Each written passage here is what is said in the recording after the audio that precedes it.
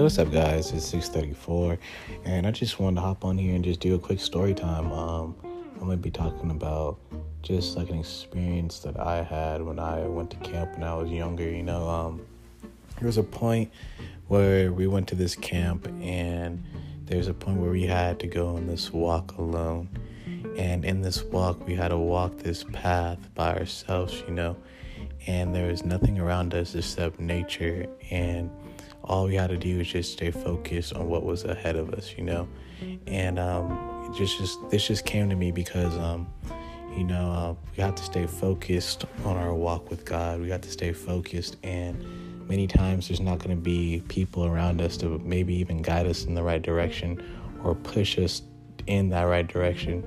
So we have to be humble enough and wise enough to move in this direction based off of prayer, based off of our faith in God, and during my experience, it was dark around, you couldn't really see what was happening, and all you had to do is really have faith that you were going to make it to the other end, I kind of feel like that's what life is like. Like in life, we definitely go through tough situations, and tough circumstances, and we make mistakes, and these mistakes aren't supposed to define us, We aren't supposed to take these things and put them on our back and try to walk to the finish line with them.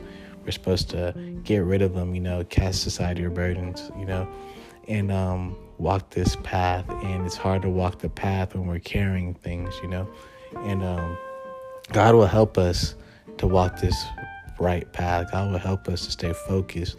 God will help us to just do our best and continue to chase our dreams, because that's what we really should be chasing while we're on this earth. We could chase money, and money will always be there. A job will always be there. Anything except your passion will always be there, but our passion is what's going to drive us to become our better selves, Sometimes we focus so much on our job, or we focus so much on things that are not our dreams, And like I said before, the dreams that are inside of us are actually God-given. They're actually from God, and He wants us to follow these dreams until the end. And I'm just here to encourage you guys to continue to chase your dreams, continue to believe in your dreams, and watch God work. All right, guys, stay blessed.